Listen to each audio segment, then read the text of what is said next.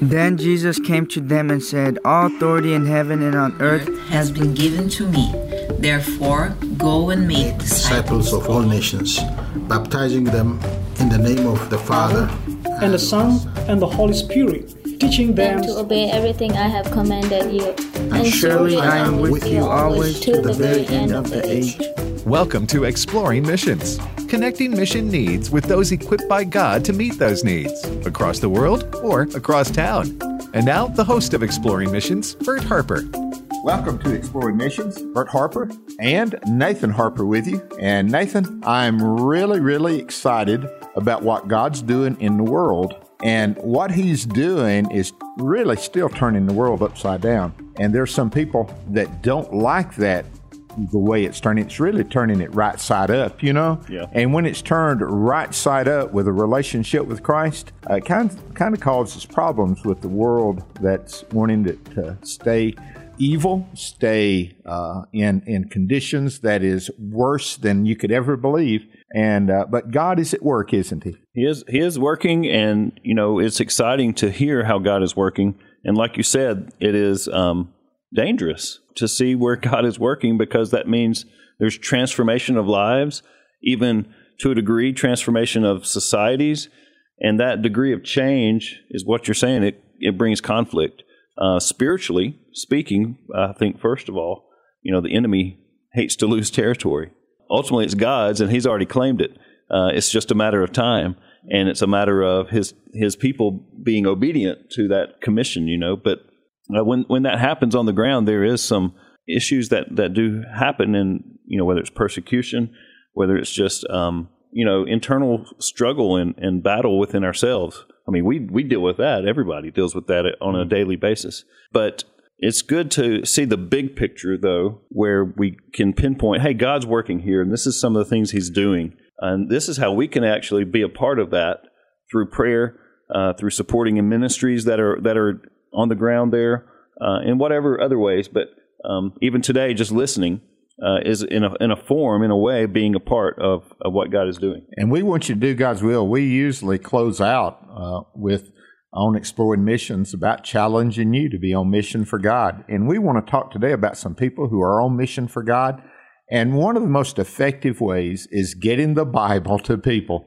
What happened in the Middle Ages when the printing press was invented and the Bible began to be translated into languages that people could read and print those Bibles, it changed the world, didn't it, Nathan? Yeah, it absolutely did. God's Word bears fruit. So, I mean, the more broad we can spread that, the greater variety of fruit and the amount of fruit we'll see.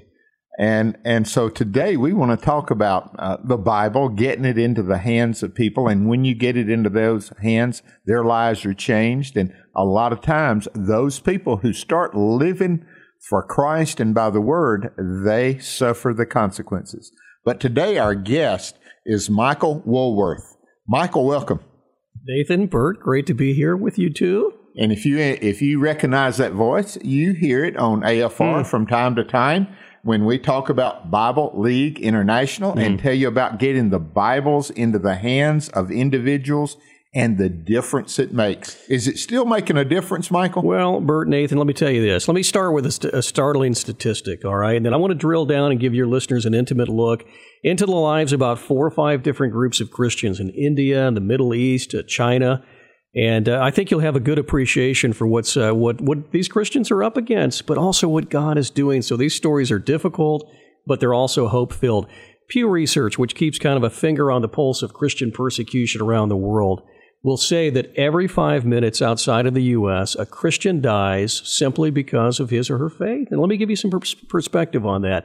By the end of the average hour-long worship service in America on a given Sunday, right, 12 Christians will die outside of the U.S. simply because they believe Jesus is the way, the truth, and the life, okay? Now, listen, I'm not saying that death is associated with every case of persecution, but I can tell you at Bible League, now in our 84th year of ministry, we know Christians by name in specific villages in 6 regions of the world that are singled out, targeted, monitored. They have been beaten, jailed, threatened with death, some even killed Again, simply because they believe Jesus is the way, the truth, and life, people will wonder, why is persecution at an all-time high? A couple of reasons. Number one, there's corrupt governments that do everything to stop the advance of the gospel, right? Think about communist China, and I'll share a story in just a moment. Majority of religions. I was in the Middle East not too long ago, right? Muslims and many of those extremists are not happy that we're there to help foster church growth, right? They don't want to see that happen. There's some other reasons that contribute to these high numbers.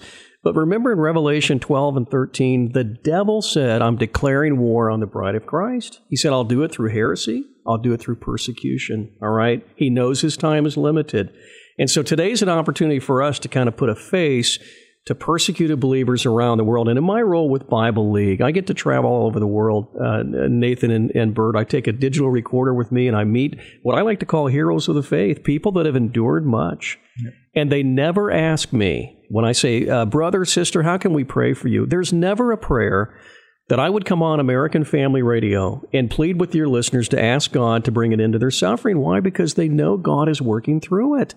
They pray for things like, pray that our love for God would increase. Pray that we would obey His word and cherish it, right? He said, they will say, pray that we'll see those around us, whether that's Muslims, Hindus, Confucianists, fill in the gap, right? That we see them not as the enemy, but as the mission field. And so Paul told Timothy, one of the final things he wrote to his spiritual son while he awaited a beheading in Rome, he said, Timothy, if you desire to live a godly life in Christ, expect to be persecuted. So that's our focus right now at Bible League. We serve a lot of different segments of the Christian population, but today this is an opportunity for us to focus. Again, what is a very difficult subject, right? When I talk about pastors being beaten, people being tortured at the hands of their own family members, people losing basic rights in their countries, I mean, that's tough. But again, there'll be hope-filled elements to the couple of stories I'll get a chance to Well, when share. I hear that, Michael and Nathan, I think some of the people that Michael's talking about could be in Fox's Book of Martyrs. Addition to that, they could also be found in Hebrews chapter 11. Yeah. You know, the Hebrews 11, I love Hebrews 11, but they want to read the first, after verse 33, they want to forget. And because the verse 1 through 33 is about how God delivered this one, how God was with this one. But in 33, it says, also there was those at faith that suffered, even died. And it wasn't a matter of faith, same faith. It wasn't a different faith. It wasn't even a different amount of faith. Being delivered or going through persecution, it's still faith, trusting God, isn't it? Yeah, it is. And it's the same God that they trust in, just a different plan and a different way of experiencing the fruit. You know, what was it? Was it Tertullian said that the blood of the martyrs? Yeah, the blood of the martyrs seed is of the the church. seed of the church. Yeah. And God can... I mean, it's hard for us here in America. It's hard for me. I'll just speak for myself to imagine how can my death, and we even can say at the hands of some spiritual enemy, be fruitful for any. But God does that. But God, and it doesn't mean that we celebrate persecution. It doesn't mean we run into it, but it is a reality for so many people around the world. Yeah. Bert, you rightly said, our charge at Bible League since 1938 has been to put the Word of God into the hands of believers. We don't just go into a village and willy-nilly say, a Bible's anybody. There's a Bible study that's behind that. We come alongside. There's not a place on earth where we serve where we're not connected to the local evangelical church. I mean, that's the model God has for us in His Word, right? And so that's been our MO since, again, 1938. And when you put the Word of God in the hands of persecuted believers, let me tell you, they have perspective. Can I take you to the Middle East? Yeah. Tell you a story about we want to hear these stories more than anything. Guys, I will never forget meeting 14-year-old Ahmed. Who was he? He was a Syrian refugee. His dad died fighting for ISIS. His mother would have worn a full burqa, right? Full black Islamic garb, only the rectangle cut out for the eyes. This was a radicalized family, right? She had 8 kids.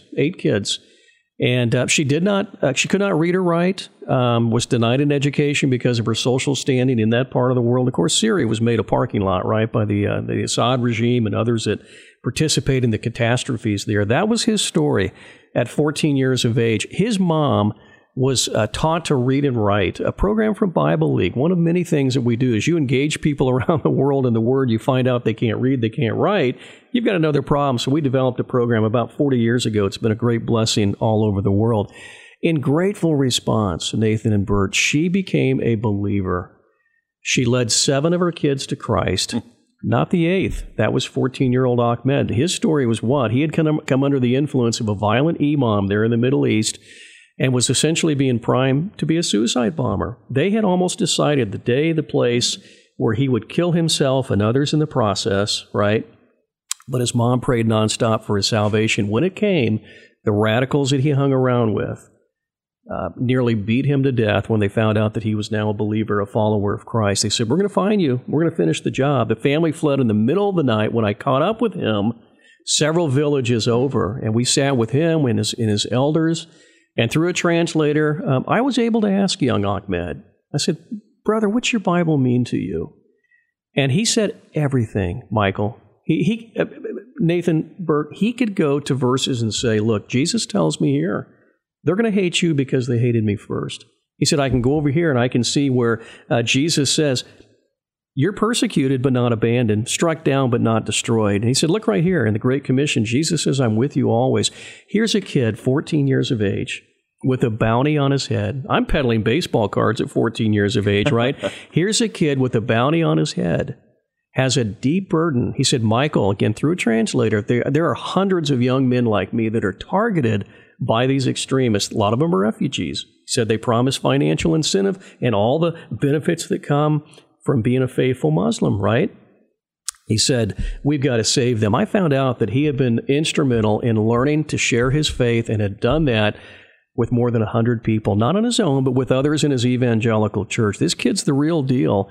And that's a glimpse of what happens when you can put a Bible into the hands of new believers, right, who really may have had no idea who Jesus was, no idea what Christianity was all about. But this kid's on fire for the Lord. I'll tell you guys, when I talked to my colleague over there, I wonder, did those radicals finish the job this week? Is he still alive? He is. He is. And Lord willing, he'll be alive for a long time. Amen. But listen, that's a glimpse of what happens. I'm not here to say that all Muslims are extremists. That would be untrue. That would be unfair. That certainly is the case in this story. But I can tell you, his prayer is that Bible League would fulfill its mandate to send Bibles. And I said, oh, Ahmed, they're coming. They're coming. And listen, AFR listeners, you've been so instrumental, a very faithful partner of ours over so many years. And that's why it's a joy to come and share these stories today. Nathan, when I hear that and knowing the refugees that you worked with and making our message known of the love of Jesus Christ to a group of people who knows difficulty and hardship, and if we just need to get the Word of God to them in a spirit of love. Yeah, making that love known in a tangible way by giving a Bible in a language that they can understand is priceless. Mm. And you know, whether they are a believer on the receiving end of that gift or they come to know Jesus later on after reading, the Bible, it's a precious gift. But also, I got to say something about the praying moms. They're praying moms in the USA, in the Middle East, everywhere. Those praying moms, what a difference they make. But we want to hear, again, I don't want to take it out without hearing especially from China. Yeah, let me take it. You had a story about what's God doing there? Yeah, Bert, we don't hear in the news. I mean, we can't go a week without hearing something just dramatic happening within the walls of communist China. 3 things that I learned about recently. Number one, of course, pastors being jailed, again, simply because they preach Christ, right? Churches being razed. I mean, demolished. I mean, the local governments, whether it's outside of Beijing or Shanghai or wherever, right? They have actually come in and bulldozed churches. No advance warning, no reason for it, no repercussions for those people. Churches left to pick up the pieces, right? And of course, worshipers being threatened. If you gather and worship, we're going to throw you in jail, It's almost as if when you become baptized, you sign your death sentence. I mean, we don't even hear most of these stories. They don't end up on the front page of your paper, your favorite cable news source. But let me tell you about a man by the name of Katsu. Who was Katsu? An evangelical pastor, served outside of Beijing, China, I would guess early 50s, probably had been jailed and beaten 25 times over the course of his ministry, guys. And most recently, that beating came at the hands of a man by the name of Hayo. Who was Hayo? He was one of these bitter atheists. He was an interrogator. His job was to come down hard on local pastors, put him in jail, beat him, tell him to never speak of Jesus again. That's the story. That's what happened to this man, Katsu. He'd been beaten so severely, he could not get up for about a week. They told him to go home, don't ever speak of Jesus again. His wife was relieved to find out he had not been executed for his faith. About a week later, a knock came on his door. It was in the evening. This was in China, of course. Little reluctant to open the door. Who did he find on the other side? The man, Hayo, the bitter interrogator, okay? The man had a question that burned in his heart all week long. Why were you at such peace when we were beating you? And so this man, Katsu, this evangelical pastor, early 50s, would open his door, open his Mandarin Bible, and lead this bitter atheist to faith in Christ. And I can tell you what's happened is that this man lost his job in the police department. They no longer wanted him now that he identified as a Christian, lost many of his rights, many of his family members turned on him. But together they have witnessed literally thousands, I'm saying thousands, Nathan and Bert, who have come to embrace Jesus Christ, seeing in this man, Katsu, a willingness to suffer, seeing this testimony of this man that was all about doing everything to offend Christians, right? Jail them, beat them, bring it into times of worship, those sorts of things. Now listen, Bert, before we went on the air, I have a Mandarin Bible in front of me. I know this is radio, your listeners can't see it, so let me describe this basic black cover. You open this, so this is a Bible that Bible League translated, 30 years ago. You see the beautiful Mandarin print, right? I asked your dad, Nathan, can you find John 3:16? You know, he couldn't do it. I was so disappointed. Anyway. I was going, but where it was located and the possibility of the size of the letters, that didn't help me. Yeah. Now listen, guys, in all seriousness, I'm not a Mandarin speaker. I know you two don't speak Mandarin, but I'm telling you, those thousands of Christians I just talked about in the house church movement there, you've heard about the underground house church movement. They are known to stay after the services because there's 2 or 3 Bibles in congregations, 100 strong, right? And they will handwrite scriptures from that Mandarin Bible onto a piece of paper just to have something to take into their week, right? They may have been former Confucianist, atheist, I mean, you name it. But let me tell you something. They would give anything, absolutely anything for what sits before us today, gentlemen. And that's what Bible League is all about. And that's what's happening in a place like communist China. And I'm telling you, here today, loudly and clearly, the gospel is going forth. You know, Jesus said, if I be lifted up, he said, I'll draw the nations to myself. And that's happening even in the midst of severe persecution, what I just said today. And guys, I hope that's an encouragement to you and to your listeners. And I can tell you, it's a great joy for me to come and share really an amazing story. When I hear these stories, and they do grab my heart. They're our brothers and sisters, and Nathan, you have made this clear. If we're not careful, we'll say the persecuted church. No, it's the church, and the Bible makes it plain that we're part of the body, and when part of that body is hurting, the other parts of the body respond and react, and this makes us do 2 things: glorify the Lord for what they're doing, but also hurt for the pain. And it's like the cross. When I think of the cross, I glorify God and praise God, but at the same time, I know it's my sin that put him there, and it grips me with oh, God, I did that. Yeah. So when I hear that, I have those both reactions. I have the glory, but I also have the pain. Yeah, and there's a sense of response or responsibility that, hey, I might be in a position, God might have put me in a position to do something. I can't rescue someone from persecution that's living on the other side of the world necessarily. I can stand with them. I can pray for them. And I can even be a part of distributing Bibles in those areas in different ways. And so, that's exciting. But also it's weighty, I know it is. Yeah. Everybody, it sounds like we're confused. Well, listen, if you want it to be glory, what you want to do, and I think, is understand the purpose of God. The purpose of God is to save that individual and that individual to bring him glory. And no matter where you do it, in China, Middle East, or here in America, God gets the glory, even in persecution or even in praise and glory of things being better than you ever thought it could be. Yeah. But you have some more. You mean there's more stories? I've got two more short ones. Let me say this. Paul writes in 1 Corinthians, if one part of the body suffers, we suffer together. And I think that's why we have enjoyed a very, very fruitful partnership. As we share these stories, as difficult as they are, your listeners have responded, and it's been such a joy to be able to tell these believers, hey, your Bibles, they're coming. Let me take you to India. What a tough place to live out your faith. I mean, if you can see what's happening there, Prime Minister Modi has declared that India is a Hinduistic national. It's a government, right? It's basically cozy with that religion. There's no room for Christianity. This is the land of Gandhi. Long gone are the days that Gandhi promoted a nonviolent Hinduism. They've essentially said, again, there's no room for Christianity here. A colleague of mine by the name of Subish would get in his car one day, and he would travel around with a video camera. His wife drove, he was on his camera, and he said, Michael, I'm going into this village, they speak Tamil. I'm going to go in this village, they speak Hindi. And he said, the sign here says no Christians allowed. This other sign says no evangelism allowed. This sign says you can't even carry a Bible. All of these things are major offenses. There are laws on the books saying that you simply cannot share your faith and try to convert somebody. Now, we know a pastor.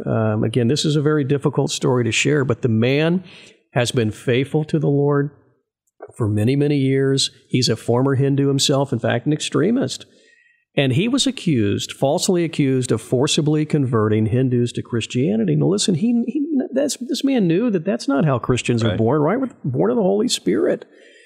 But some people were watching him and seeing what he was doing, and they took him and his wife and their 4 children to a reservoir outside of Karnataka, India, and they asked them to renounce their faith, and when they would not do that, they drowned each one of them. They drowned this dear brother, his wife, their children, to send a message to pastors, evangelists, lay people, Christians in general, that again, there's no room for Christianity here. I have a dear friend back in the Chicago area, that's home base for Bible League, who has come from India. He's in seminary now. He plans to go back. I've shared this story with him. He said, Michael, I'm well acquainted with, I could tell you dozens of those type of stories. He understands that to go back to India with the hope of the gospel could mean that he will pay the ultimate price, but he's willing to do that, guys. And that's what I want you to hear today, that there are people willing to suffer for the sake of the gospel. I know here in America, kind of the degree of our persecution is social, right? You say to somebody, I follow Christ. They say, so what? You say, I'm a Christian. They say, oh, you mean the religion of judgment, right? I mean, they may kind of bash us on social media, right?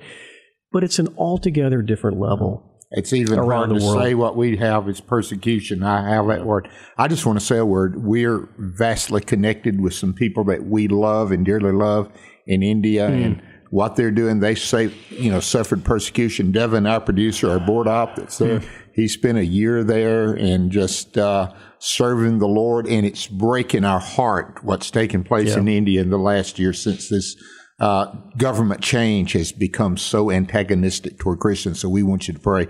But we haven't got a lot of time, so we want that fourth story. Don't we, Nathan? Yeah, these and stories, guys, they grip us. I'm so grateful for the time today. I mean, just to be able to share these. And that's what we need, to have an intimate look into the lives of brothers and sisters in Christ. That's how you pray with greater specificity, right? That's how you get involved with the work of ministries like Bible League. When I was in the Middle East, I met a young lady, 19 years of age. Arya was her name. She said her prayers 5 times a day. She read her Quran faithfully, was part of a radicalized Islamic family. Her father had pretty high position in his community. This was just outside of Cairo, Egypt. He was a mullah, which means that he interprets Islamic law, had a very high standing where he was. And when none of that brought peace, she accepted the invitation of a Christian friend, somebody that had become a believer through the ministry of Bible League, praise God. And about 8 to 12 weeks into that study, as she would learn that Jesus is the great lover of her soul, she would turn to him as Lord and Savior. Still lived at home. She took her little Bible study booklet home from Bible League. It's the Gospel of John paired together with what I like to call even Christianity 101. How is Jesus both God and man? What's it mean to die to self? What's it mean to put on Christ? When Jesus says, hey, if you want to be great in this kingdom, you learn to serve. And so she went home as a born-again believer, hid that book in her bedroom. Her mother rummaged, found it, gave it to the father, who was very, very upset at her conversion. He beat her nearly to death. It did not end there. He called the authorities to report her as an infidel. They took her away to a remote cell. It was there that they beat her and the Christian friend. They tortured them. They violated them. They even pulled fingernails out of either hand. This was severe. They were trying to send a message, kept them for a couple of weeks after that, virtually no food, a little bit of water, no outside communication. And when they let them go, I like to say these women did not grow bitter.